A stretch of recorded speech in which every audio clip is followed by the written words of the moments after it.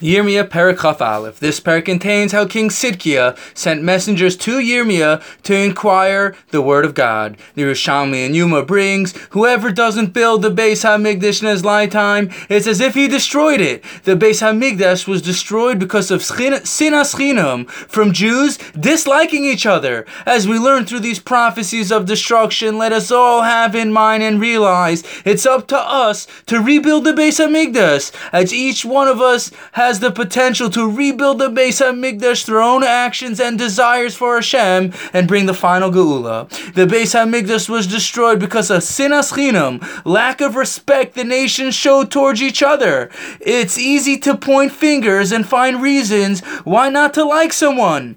But let us search for the good. Let us see the beauty of every Jew, no matter who they are or where they are in life. Let us have avas chinam, free love for every member of the nation. Let our actions speak for themselves as a prayer to Hashem to restore His throne and nation to all its glory. This perek opens with King Sidkiah sending two messengers to Yirmiya named Pashhur, son of Milkiah, a different Pashhur than the previous perek, and Safanya ben Messiah to inquire about Nebuchadnezzar's impending destruction. As it says in Pasuk Beis, Darash Naba Adenu es Hashem ki Nebuchadnezzar melech Bavel nilcham aleinu ulai yaseh Hashem osanu kichol niflosav v'ya'alem aleinu. Please inquire of God on our behalf, for King Nebuchadnezzar of Babylon is attacking us. Perhaps God will perform some of His wonders for us, so Nebuchadnezzar will withdraw from us. In Pasuk Gimel through Zion, Yirmiya related for the messengers to tell Sidkiah, the people of Yehuda will die a terrible death.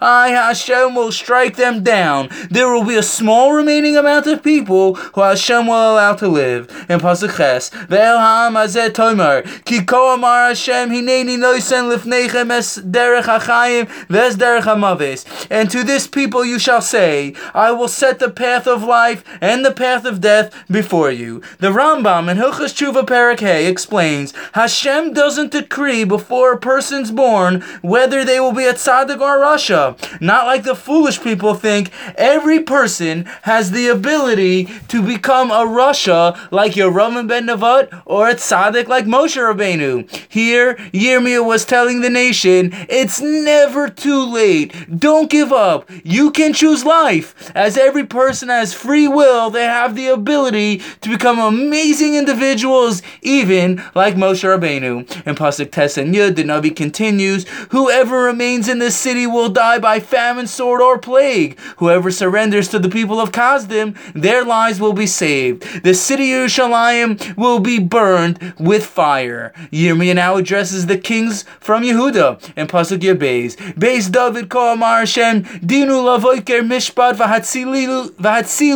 gazu miyad oishek pen teitze ke'esh chamasi uvara ve'ein mechava mipnei ro'am aleichem.